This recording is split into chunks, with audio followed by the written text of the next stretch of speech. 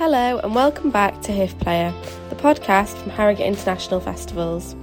You are joining with audiences from across the globe to enjoy HIF Player, bringing Harrogate International Festivals into your home. We're thrilled to bring you Lee Child and Andrew Child, interviewed by broadcaster Steph McGovern, live at the 2023 Feakston Old Peculiar Crime Writing Festival.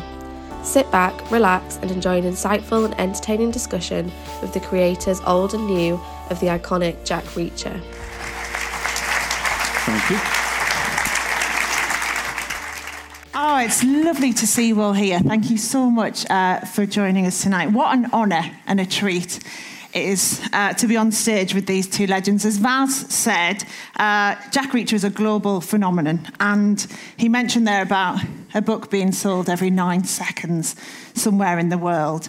There's something like over 100 million books which have now been sold, and of course there's the whole franchise operation off the back of it. The films starring Tom Cruise, of course, and the Amazon TV series as well. Created, of course, by Lee Child, and now enjoying a second phase of life in collaboration with Lee's brother, Andrew. And Andrew himself, before this, had written 9 thrillers under his given name, Andrew Grant. No Plan B is their third Reacher collaboration together, and it's as gripping as ever. So this is a real treat, this. Now, before we get into the books, can I ask you a bit about your childhood? So there's 14 years difference, isn't there, between you? You grew up in Birmingham, Lee. Tell us a bit about what it was like. It was a mixed bag, I was born in 1954, and my first reliable memories are about 1957. And then Andrew was born 11 years after that, during which a lot changed. And it was to be honest, for me, it was a miserable childhood. It was that post-war austerity, which was not really a big deal, because if you hadn't ever had something, you didn't know you were missing it. And we were not poor, not in the sense of starving. We always had 3 meals a day, and we always had leather shoes. But apart from that, we had nothing. And I felt like a fish out of water, to the point, because I had 2 other brothers. I'm the second of a batch of 3. And number 1 and number 3 were very, very similar, very, very boring, and not at all like me. And I literally felt that I was a changeling. I'd been mixed up at the hospital. I did not belong there. Really? Yeah, I hated it. Absolutely. I remember being 8 years old. It was the summer of 1963. I was 8. I was about to turn 9. And I just thought, this is horrible. And I thought, I've got 8 years. I've got to survive another 10 before I can get out of here. But then my life changed really happily. We were on some dreadful, dreadful summer vacation in Wales, in a caravan, with the rain lashing down, and this boring, repressed family all around me. I was utterly, utterly depressed. I just had enough. And I got out of the caravan and scurried through the rain and sat in our car just to be on my own. And I turned on the radio, and it crackled to life, because it was an old tube radio in this old Rover that we had. And so I turned it on, and the first thing I heard was Brian Matthews on the Saturday Club saying, "And here it is, the new one from the Beatles." And it was She Loves You, 23rd of August, 1963. Oh, wow. 12 years to the day before I got married, as a matter of fact. But it was... and I heard She Loves You, and I hadn't really been aware of the Beatles before that. And it just totally changed my life. I thought, yes, this is fun, this is good, this is exciting, it's full of joy and energy. There is something for me. And that completely changed my life. And from that point on, I had a pretty good time, because I just ignored everything at home and enjoyed the 60s. And then 5 years later, Andrew came along.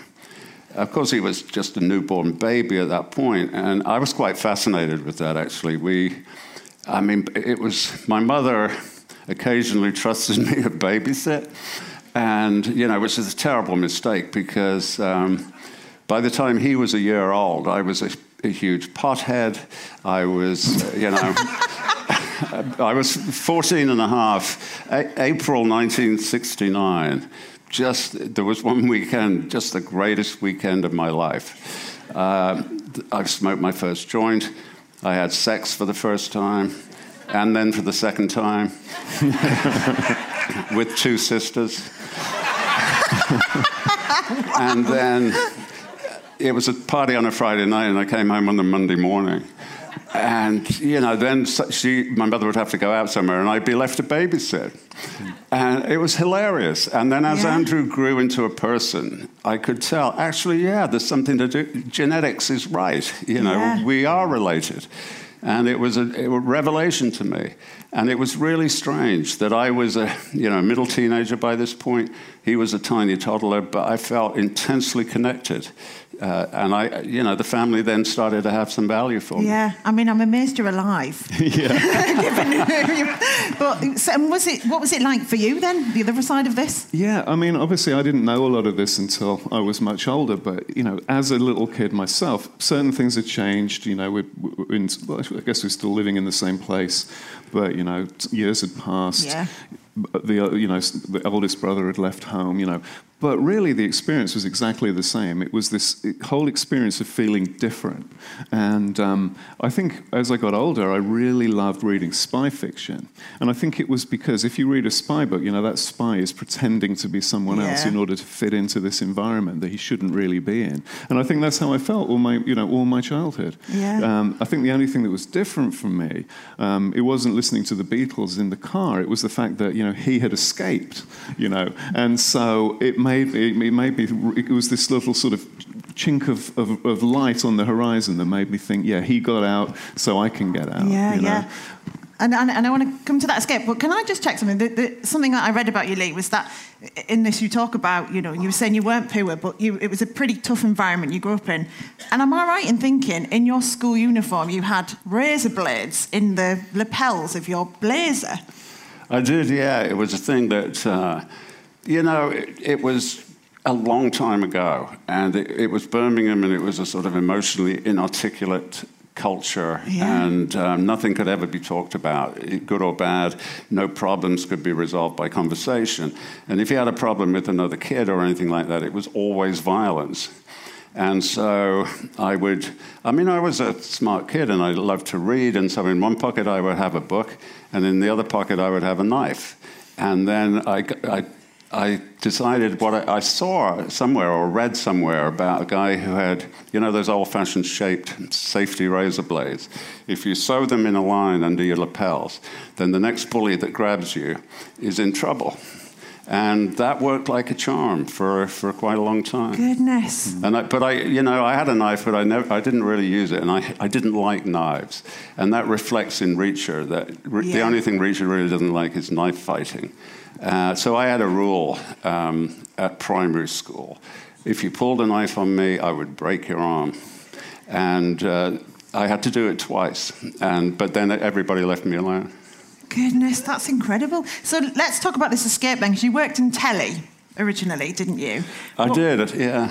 So, and how was that for you? Was there inside you, were you said you read a lot, were you always thinking, I'd quite like to write, or...? No, I never thought about being a writer. It's the weirdest thing. I never, ever thought about being a writer. But what I wanted to be, essentially, was the Beatles. I wanted to be doing something that gave people joy and happiness. And in exchange for that, I would receive love and approval, which I was not getting anywhere else. And so it was an actual transaction. I wanted to make people happy. And the school I went to was a very traditional old primary school that... Absolutely, it was reading, writing, arithmetic. And, it was a great school from that point of view. I'm sure people of my age will agree that, in Birmingham, if you were born late in the year like I was, you did everything a year early. So I left primary school when I was 10. Never stayed on for the 11 plus, left at 10. And I figured that I knew enough at 10 to get through the whole rest of my life without learning another thing. I could read, I could write, I could add things up. That's all you really need. Yeah. And so I felt what do this idea of entertaining people. I first fell in love with the theatre. That was my thing, because the headmistress of this very strict school, very strict disciplinary headmistress, who all she wanted to do was give people a good practical education, but she was insanely in love with American musical theatre. And in fact, her niece, she was called Maisie Lister, and her niece was an actress called Carolyn Lister, who starred in Crossroads. Remember that in the first many years of Crossroads? So there was showbiz in there somewhere. And twice a year, at Christmas and in the summer, she would put on a big show, which was basically all her favorite musical numbers, strung together with a completely meaningless plot. And I saw the first of them as a spectator in the audience, and I just loved it. I loved the whole vibe and the feel. These beaming children, it brightly lit on the stage, and these beaming parents in the audience just loving it. And I thought, this is what I want to do. So the next show I wanted to be in, and it was very, it was very embarrassing actually, because it was a musical, and so they gave me this sheet of lyrics and said, sing this song. And you know how it is if you can't do something, but you don't yet know that you can't do it. I was standing there singing this song, wondering why everybody was going pale. And I just, I have no ability, no musical talent at all, really no on-stage talent. I was always the third spear carrier from the right, sort of thing. So I quickly migrated to backstage, and I did that all the way through secondary school. And I had what they would now call intern jobs at the Birmingham Rep and even the Royal Shakespeare Company. I would go down. I mean, literally, you just went down there and you knocked on the door and said, is there something I can do? And they would let you do something. I just loved it. I loved the theatre. But the theatre, and I still do, to go to the theatre, absolutely love it. But, it's insecure. Nobody makes any money. It's difficult. So I thought, I'll go. And I was incredibly earnest. There was a British theatre director called Peter Brook, who was, very progressive and really the voice of the 60s. He did that Midsummer Night's Dream at Stratford. It was fabulous. And he wrote a book called The Empty Space. And he argued very persuasively that all the theatre needs is some actors, a script, and a space in which to... And I agreed with him, which meant that backstage people like me were fundamentally unnecessary. And I didn't want to be fundamentally unnecessary, so I thought, well, I'll go to television, where it's all about backstage people. I mean, you're on TV, nobody would see you apart from all these people like me who are enabling the transmission. Yeah. So it's completely germane. So, I ended up in television, and at Granada in Manchester, when back in the glory days. Granada in particular was terrific. When I got there, they were making Hard Times by Charles Dickens, and they went on to Jewel in the Crown and Brideshead Revisited, Prime Suspect, Cracker, just one great thing after another. Plus, fabulous documentary line, too. It was a great place. Yeah. Really vibrant, and I loved it. Yeah. And you, Andrew, you dabbled a bit in the theatre world as well, didn't you? And then you went into the kind of corporate life after that. Yeah. It's surprisingly similar, really, listening, but we got there through different paths, really, because when I was at senior school, my favourite thing was English literature. And really that was down to our teachers. The teachers I had were fantastic. Because, makes such a difference, doesn't it? Yeah, it really does. Because they would encourage you to read, they would introduce you to these amazing books, encourage you to read them, and then they would let you talk about them. They would get out of the way and let you talk about them. You could come up with any theory you liked, as long as you could justify it. And that's what I like best, because then it almost became a challenge, to come up with the most bizarre interpretation and then be able to back it up sufficiently. And that meant that I wanted to do English literature at university. And all my teachers said, no, Andrew, you're not actually that good at it. What you should really do is economics. And a major problem that I have is that if ever someone tells me I can't do something, I've got to do it twice and show them the photographs. So I insisted on doing English literature. And it was absolutely awful, absolutely awful. I thought it would be like it was at school, only bigger and better. But it wasn't, because instead of teachers who wanted to encourage you. You had these professors who were published, they had their theories that they had built their reputations on. And if you questioned them, if you said, no, I think it's something different, they took it as that you were being insulting or you were being disrespectful. And to the extent that I was actually thrown out of a class because I didn't agree with the professor. And in the end, he got so mad with me, he said, I am the world's leading authority on this subject. I am telling you this is how it is, and unless you apologise, you can get out. So I got out. You didn't apologise then? No. No, I did not. And that was 1986, and I still haven't apologised. But yeah, I don't think you need to now, by the way. But so I hated it. And I wanted to do something different. But in those days, I think it's better now. But in those days, you couldn't really just change course. You had to drop out and then come back the next year. And in our family, our father in particular was this sort of hard-nosed guy from Belfast, and he fought in World War II. So the idea that you might fail at something or you might give something up, it was just not acceptable. So the closest I could get to changing the course was to switch to doing half English literature and half drama. And that was just unbelievably good fun because all my life I've been obsessed by stories. When people ask if you had always dreamt of being a writer, well, I hadn't really thought about the mechanics of writing a book. I knew there were books, but I never really connected that with somebody sitting down and writing them. I just like telling stories. Yeah. And think about it, the theatre is really the most pure way of telling a story because you've got people standing in front of you, acting it out and speaking the lines. And so I absolutely loved it.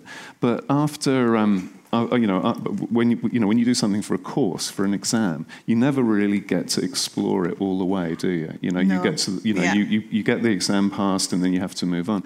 So 6 of us at the end of it thought, before we get bogged down with mortgages and, all of that, why don't we set up our own company, and then we can explore all of those things that we got a glimpse of, but never were able to take all the way. So we did that, and we ran that for about 2 years. We thought it would take... We had a list of everything we wanted to achieve. We thought we could do it in 1 year. It really took 2.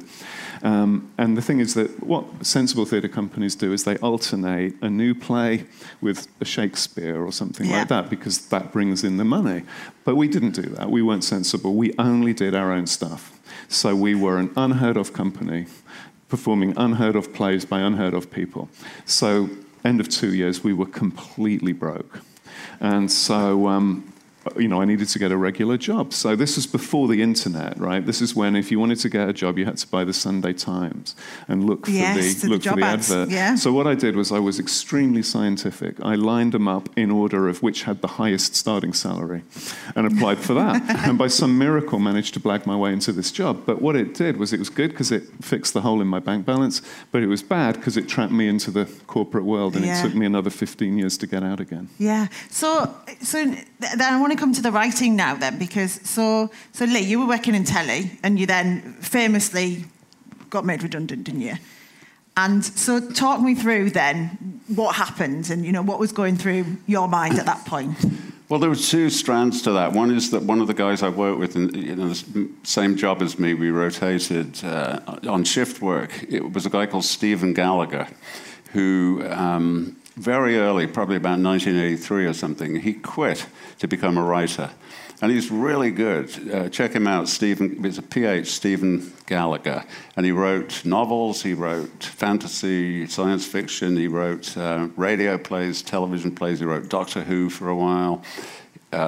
I think he wrote Spooks for a while. He was all over the place, which is really why you probably haven't heard of him, because he should have focused on something and made that his channel. But he loved it, so he did everything. So that was influence number 1. That actually, you can get out and you can, you can make your living creatively on your own. And then we did this.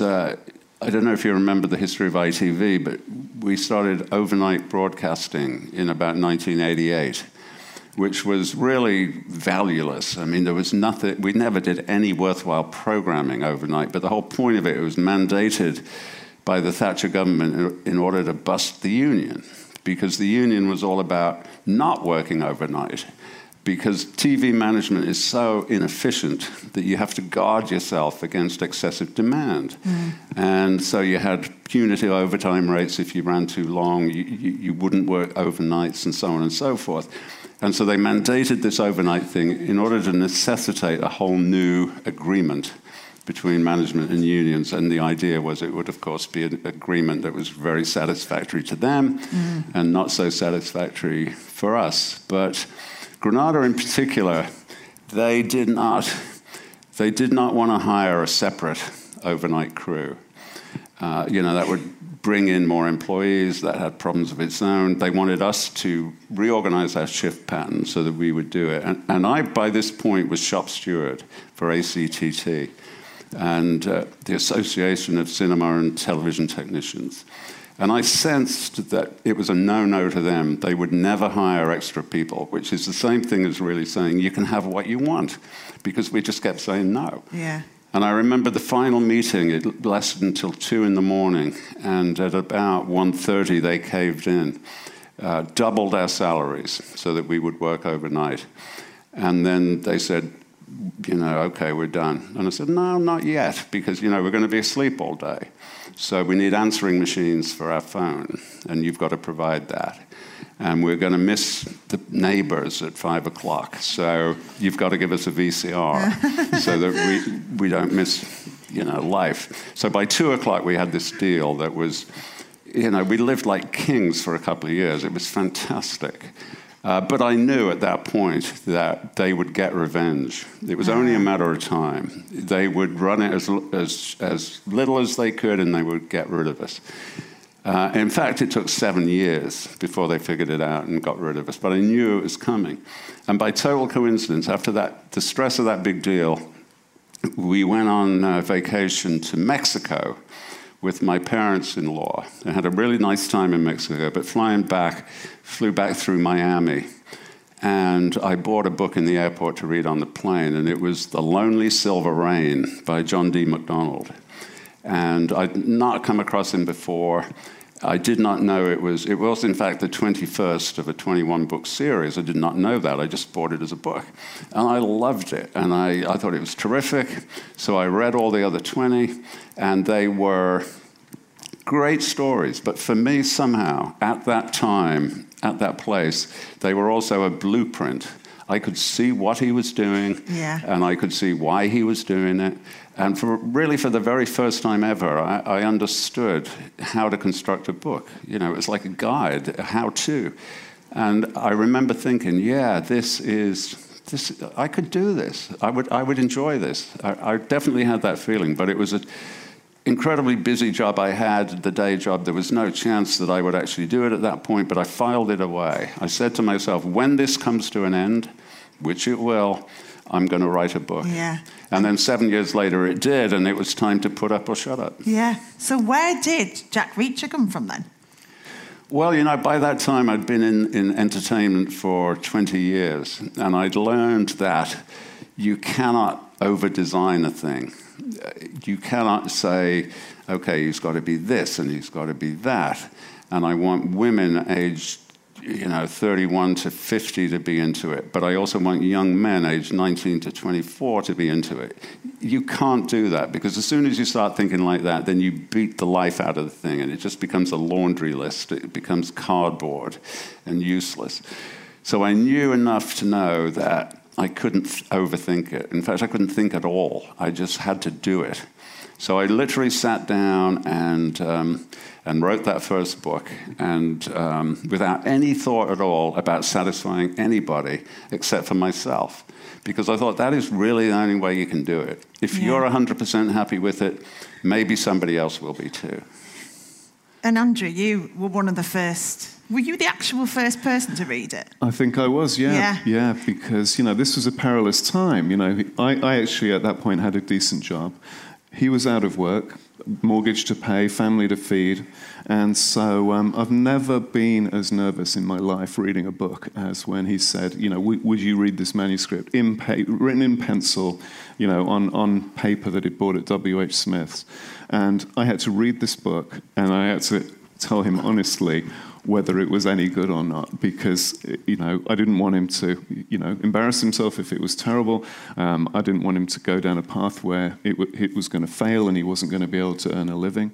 And so I was never as nervous in my life. But one thing I really, really remember about reading that book was, you know, that was obviously Killing Floor, the first in the series. Yeah. And, you know, if anyone's read that, you know, it's written in the first person, so it's telling it from Reacher's point of view. And the way the story unfolds is it's ages before he has to say his name. And I remember thinking, I don't know this character's name, but I know this character. Yeah. It just resonated instantly, and it was wonderful because I could call him up and say, you know, you don't have to come and live in my spare bedroom. You know, I don't have to send you food parcels. So, yeah. Yeah. And even, and I love, there's so many like wonderful anecdotes to like how even Jack Reacher got the name Reacher. Yeah, and you know, it's significant that I did, it was first person, and I was sort of putting off him having to say his name because I hadn't thought of it yet. Yeah, oh, interesting. And I'm terrible with character names. It's actually the weakest thing, the hardest thing for me. And I was aware of that, and I was thinking, what name? But I had to get on with it because I was literally running out of money, you know, week by week. So I just was writing it and finding reasons why he didn't have to say his name yet. Before the detective sat him down and said, right, name, I was trying to put that off. And I must say that one of the hardest things about being unemployed was you're at home all the time. And when you're at home all the time, your partner expects you to be somehow available for doing things. And two things happened. I mean, one thing happened on a Friday night that proved two things for me.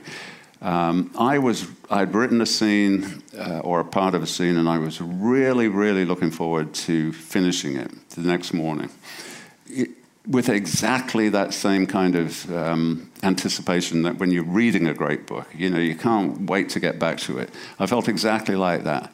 But my wife said to me, you got to come with me to the supermarket tomorrow because we've got to get a lot of stuff. And she's a tiny woman. My wife can't lift anything up. And so I have to do all the hauling around of stuff. So she said, so you got to go to the supermarket. And I was like really disappointed because I couldn't write the next scene. And at that moment I knew this was going to work for me because it was exactly like the feeling you get when you stop from reading.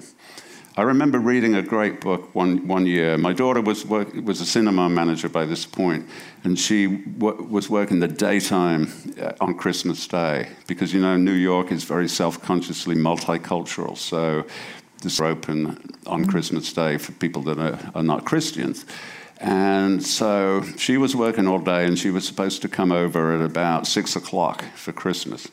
And I was reading the book, and it was a Val McDermid book, actually. You know, Val is big in this festival, and quite rightly, because it had that huge X factor that you just were loving it.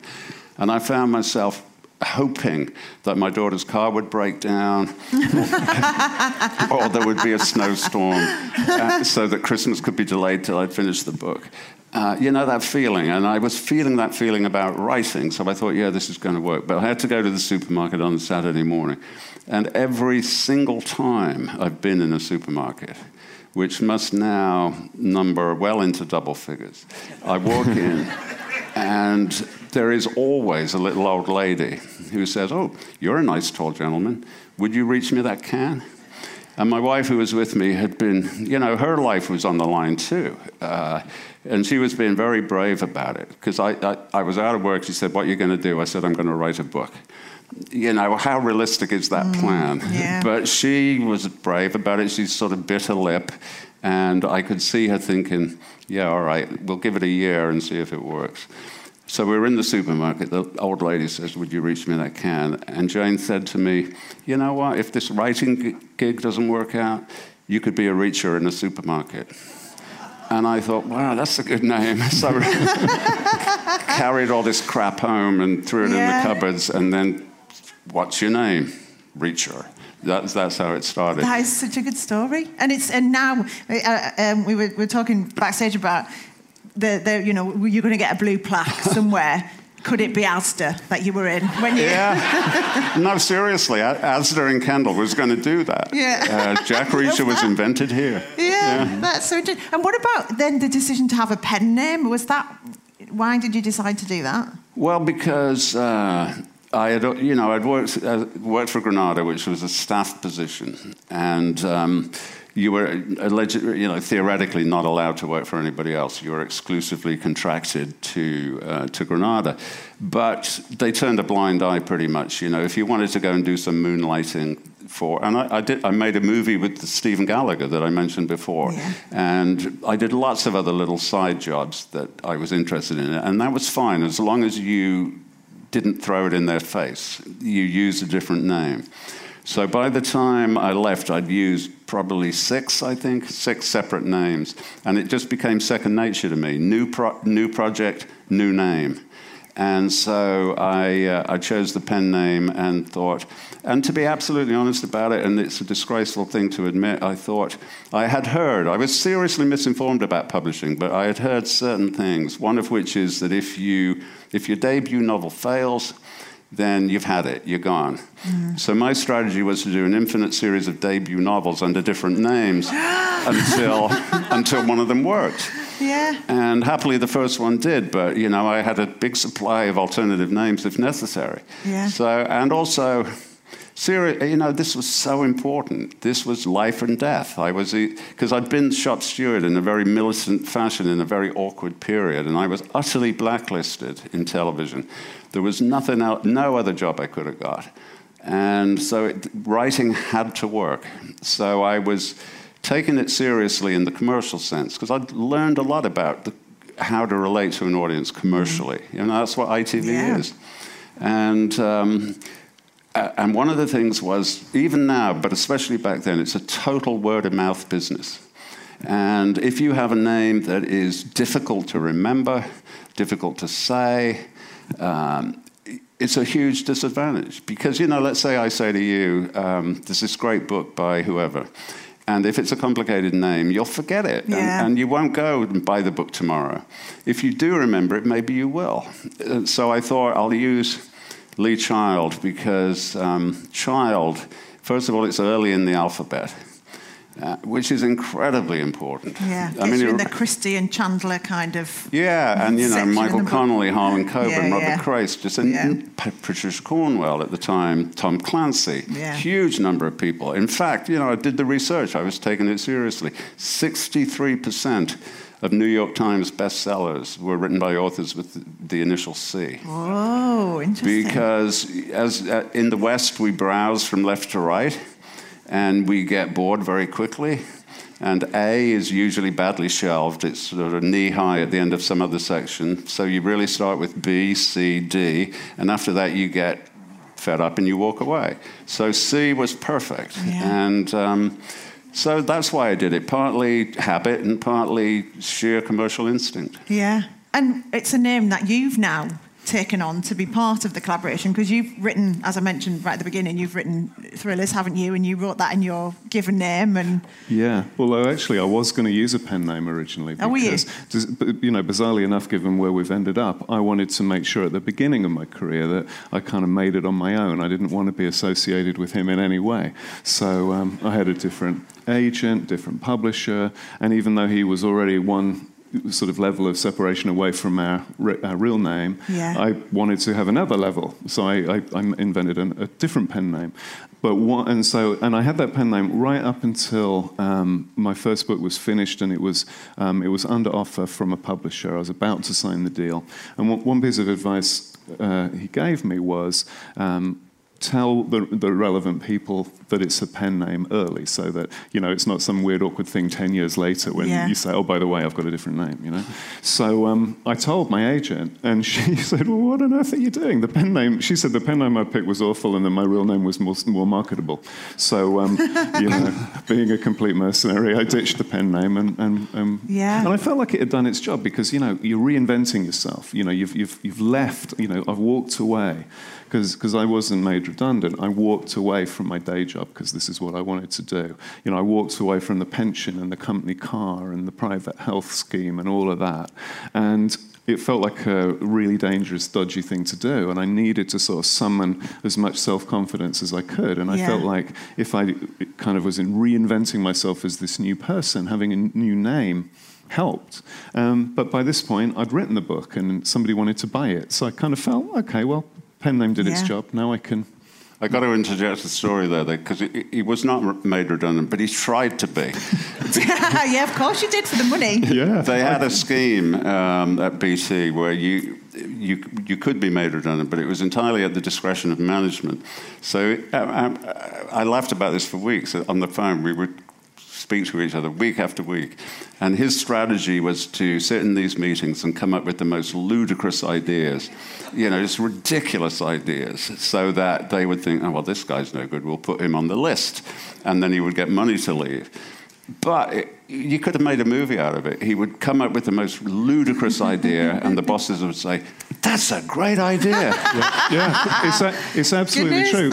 For about the first 12 years, you know, I was trying to pay my mortgage, I was trying to do well, I was working as hard and as conscientiously as possible, and I got nowhere. It was only when I was trying to make them kick me out that I started doing these things, and they loved it. By the time I left, I'm not joking, I had share options, I had, and entirely from just being as you know, I think, what is the most ridiculous thing you could possibly suggest?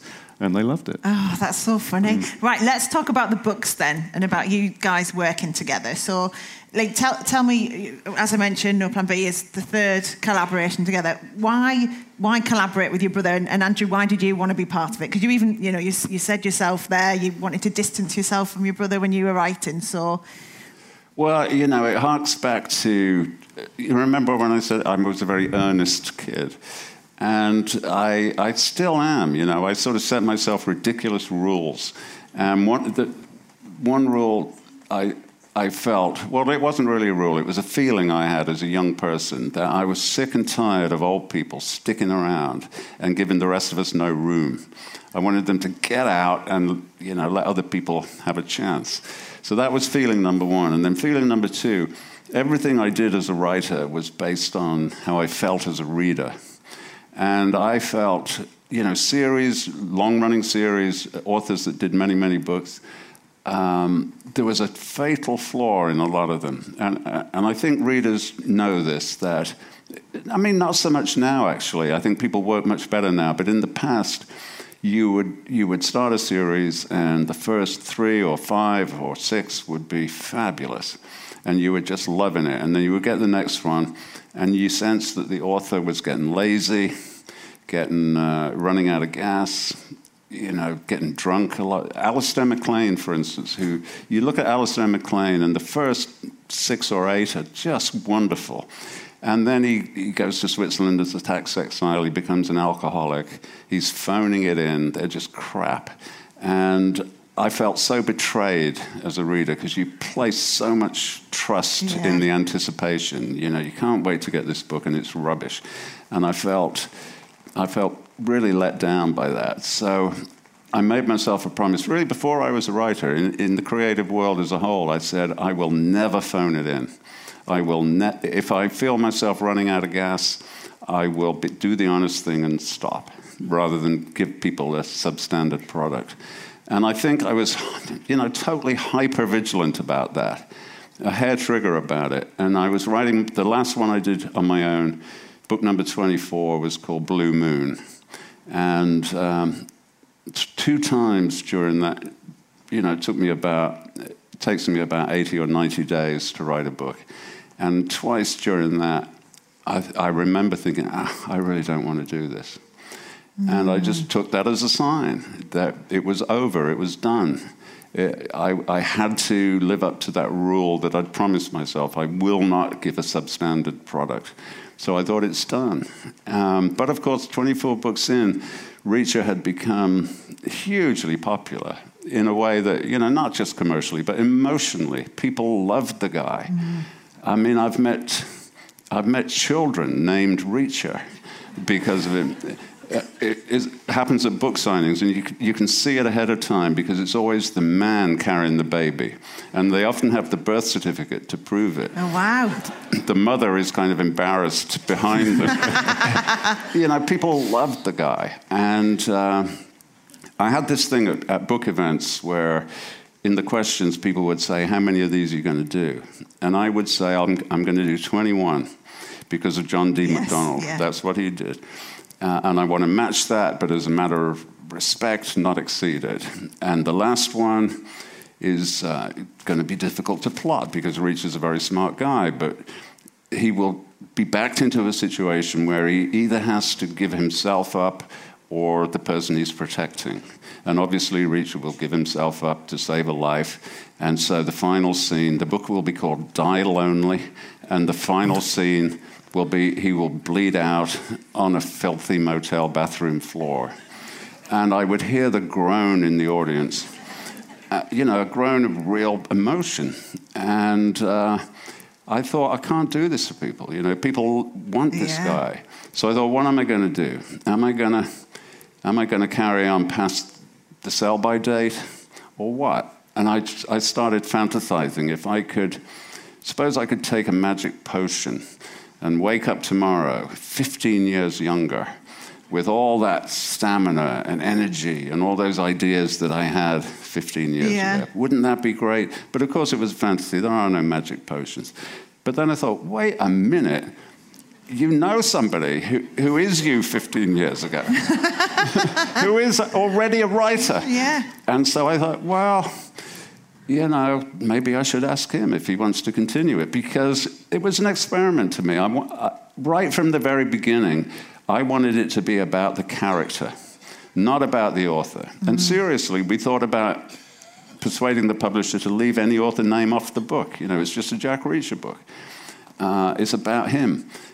And so it was an experiment. How important is the actual author? Is it more about the character? So I developed this plan. I was going to ask Andrew to do it, but I was kind of reluctant to, because he was writing some really good stuff. He was into a new series called the Janitor series, about a military intelligence guy who's working as a janitor in the courtroom, and the janitor is completely unseen and unregarded, so he could do all kinds of investigation and surveillance. And I really loved those books. They were great. And I thought, if I ask him to do Reacher, I won't get any more of those books. So there was that. Plus, Andrew is the most stubborn human being ever to exist. And I knew that, you know, he would rather starve to death doing his own stuff than do my stuff. So it was very trepidatious. And we were in Wyoming by this point, and we were driving down to Denver for his book launch, for you know, his latest book. I was going just to be supportive, like he used to come to be supportive to me. I drove down, and 2.5 hours it is, and then we didn't, and then he was going to drive back. And as we drove back, this enormous blizzard blew up. And in Wyoming, you get what you call a ground blizzard, because the wind is so strong, it's whipping the snow at 60 miles an hour horizontally in front of you. Goodness. So it's like driving across the ocean. You've got no idea where you are, and you're steering by the GPS screen, essentially. You know, left a bit, right a bit. And Andrew was driving at this point, knuckles white on the steering wheel, trying very hard not to kill both of us. So I thought, this is the time to ask the question. Because he won't react in the moment. He's so desperately trying to keep us alive, he'll file it away and answer tomorrow. Yeah. So I said to him, I'm going to retire. Would you like to take over?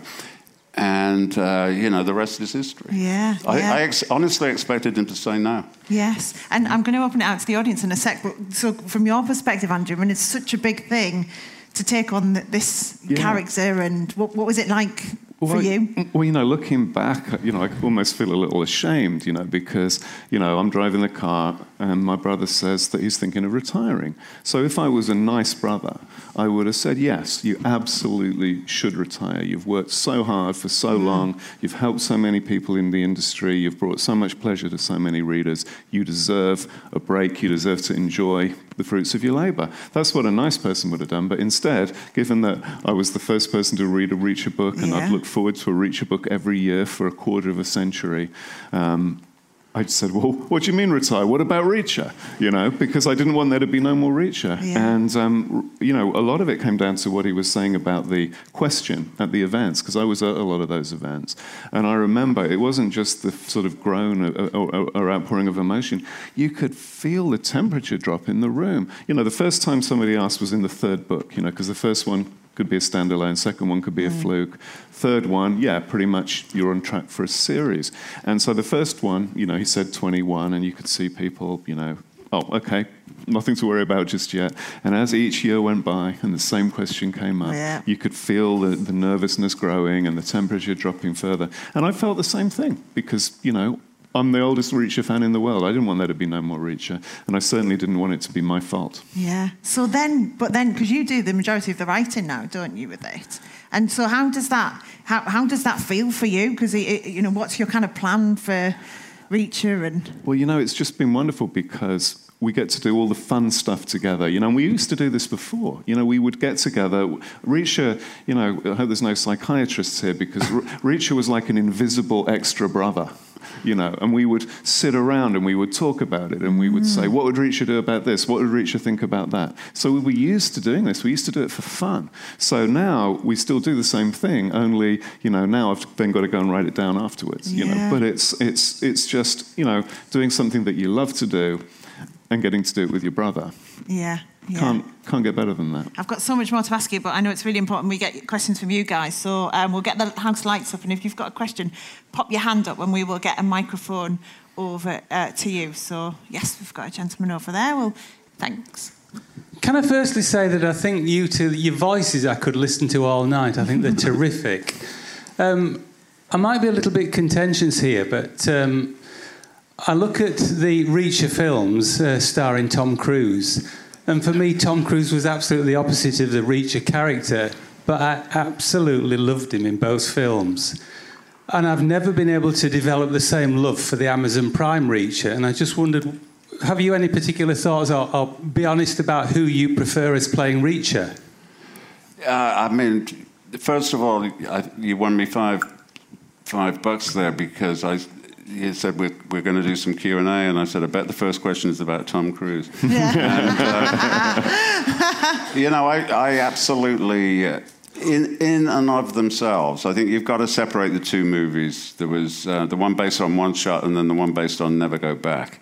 And I think as a movie, in and of itself, the first movie was excellent. And I thought the second movie was meh, really. The second movie was a bit standard. But I loved the first movie. I absolutely loved working with Cruise. He's the nicest man. Nothing that you hear about Tom Cruise is true. He's just a lovely guy, completely natural, unpretentious, and a joy to hang around with, fun to do things with, and an excellent, fabulous theoretician about storytelling, with very little ego. At the beginning of every scene, we'd rehash it and check it, and he was not thinking, how do I make myself look good here? He was thinking, how do we tell a better story here? And to the point where he often gave away his best lines. He thought, you know what, the co-star should have that line or whatever. Yeah, generous. Then. Yeah, totally generous. To the point where, especially with the second movie, we had to say, Tom, this is a Tom Cruise movie. Keep some lines. But he was just delightful. But I've got nothing negative to say about Tom Cruise other than he's 5'7". And there's absolutely nothing wrong with being 5'7". I mean, I was 5'7" once. When I was about 9. Nothing wrong with it. But, the whole Reacher thing. And in that first movie, it turns on him being big. There's a line in the first movie, the detective goes to the motel and says, I'm looking for a guy who could kill a man with a single blow. And the clerk says, room 7. And it's Tom Cruise. I mean, really? No. That totally doesn't work. So I felt, and by some weird ESP Miracle, my lawyer had put in a clause into the contract saying that after 2 movies, I had a veto over would there be any more. And I thought, by that time, you see, in 2005, when I did that Tom Cruise deal, streaming television was completely unknown. It hadn't been invented yet. And there is not a novelist alive who would choose a feature film over streaming television if the choice was available. Streaming is just wonderful, the hours that you've got. So that I said, no more movies, because I knew Tom is purely a cinema actor. He will never act on television. And so I thought that solves that problem, and it lets us, gives us more running time, and it means we can choose an actor, and the whole financial structure of streaming is different. The actor does not have to bring the money. Feature films are entirely funded based on the appeal of the lead actor. Not true in television. And so it was just freedom in so many ways. And I actually thought Alan Ritchson for Amazon, first of all, looked a lot more like Reacher, and I thought he did an excellent job. I'm very happy with him. And I think the first season was great. And the second series is in the can. The third series I can't talk about because, as it happens, I'm a member of both the Writers Guild of America and Screen Actors Guild. And we're on strike. Yeah. So I'm on strike twice at the moment. Yeah. And one of the strictures is to say that we can't promote our current projects. So I'm not going to say anything about season 3 other than we did 3 episodes and now it's paused. But season 2 is ready to go and excellent. So and when's that coming out? Is that December? Yeah, it's dropping in December. What happened with, given my readers, what happened with season 1 is that everybody signed up for Prime, binged the thing in 2 nights, and then cancelled Prime. Yeah. And Amazon was not delighted with that, so they're doing a different strategy. They're going to drop 2 episodes, and then the next 6 are going to be weekly, which takes you outside of the cancellation period. Yeah. Gosh, all these things that keep having to be thought about. I think there was a question at the front. Should we take that? Thank you. If there's any others, pop your hands up now and we'll get a... Thank you. That was brilliant. Brothers Grimm and Steph. Brothers Karamazov, we prefer. And I was going to ask something about Tom Cruise, but I won't now. 5'7" is fine. I'm 5'7", and it's great. But what I'd like to ask is, what happens when Andrew becomes the established writer and Lee wants to come back? So what you're really asking is if Lee wants to do extra work. Don't really see that happening. I have brothers and I know what happens. Yeah. Have you got a plan for when you'll just do it on your own, Andrew? Have you got in your head, Lee, a number of books or anything, or is it? Well, I'm done now. I did 24, and then we did 4 as a collaboration, as a transition. Now it's Andrew's thing. But we were just talking today, actually, that what I might do if I get bored, I might secretly write one and give it to him and see if anybody reacts differently. Yeah. So you've got No Plan B out now, but then the next one coming out is The Secret, isn't it? So that one's written. It's called The Secret. It comes out in October. Yeah. Pre-orders are encouraged. Yeah. Can you give us a flavour of? So The Secret is one of the prequels. So Reacher is back in the army. Yeah. And he's currently in disgrace because he's been demoted from major back down to captain. So if you're in the bad books, if there's an unpleasant assignment, it tends to fall on you. And so what happens is some people start getting killed all over the United States in really bizarre ways that might be suicide or might not. As an example, the opening chapter, somebody falls out of a hospital room window and dies. And so there's a particular, we don't find out what it is for a while because it's a secret, but there's a reason that these people are getting killed, the reason they're being targeted, and the Secretary of Defense in the United States wants a task force set up to try to find out who is doing it so that they can be stopped. So Reacher is the army representative on this task force. Yeah. Oh, great. And have you got any in writing, Reacher, now? Have you got plans to slightly change him in any way, or what is there? Yeah, no, I mean, our father was Irish, and so he could get away with this. He used to talk about things being the same, only different. Yeah. And so, we want Reacher essentially to stay the same because we love him how he is. One thing that I personally hate is if you really get invested in a series, you fall in love with a character, and then another installment comes out and the character is completely different. Yeah. I hate that. So I love to show Reacher in different sides of him, different aspects of him, and it's fine for him to learn things. It's fine for him to become more cynical as he goes. All of those things are fine, but we don't want to fundamentally change his character. So the plan is to keep trying to find new adventures and new scenarios for Reacher, but keep the same old Reacher that everybody knows and loves. Have you got them in your head, do you think? Have you kind of... Some of them, yeah. But, one thing I had to adjust to, when I was writing on my own, I was never a completely, focused outliner. Like, some people write really, really detailed outlines of the entire book. I never did that, but I did like an idea of where I was going and where I was going to end up. And Lee doesn't do that. And I wanted the parts that I've done to sound and feel as close and as similar as possible. So I thought it made sense to write them in the same way. If you want it to turn out the same, you have to do it the same. So I adapted my method so that I wasn't doing that, looking ahead, planning. It's more that you distribute that planning throughout the book. At the end of every scene, you're saying, okay, what is the next scene going to be? You're not referring to some master plan that says, scene 97 is going to happen in this way. So no, I haven't. I've deliberately not tried to set some, multi-year blueprint that I'm then forced into following. Yeah. Any other questions before I wrap things up? Yes, we'll get one over to you there. Thank you. A very random question, but if you were to be fictionally murdered, would you want Reacher to solve your case? And if not, which fictional detective would you like to solve your case? Question. Brilliant question. I think I'd like to be murdered by Reacher. That would work for me, and then maybe Harry Bosch could figure it out or something like that.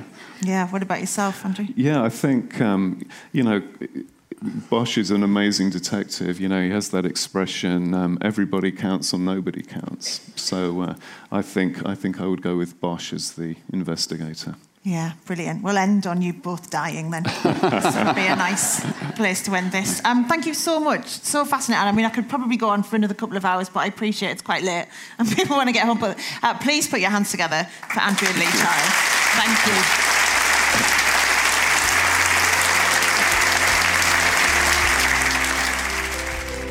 Thank you for listening to HIF Player. Don't forget to rate and subscribe to this podcast. For more information about our arts charity and upcoming events, please visit harrogateinternationalfestivals.com.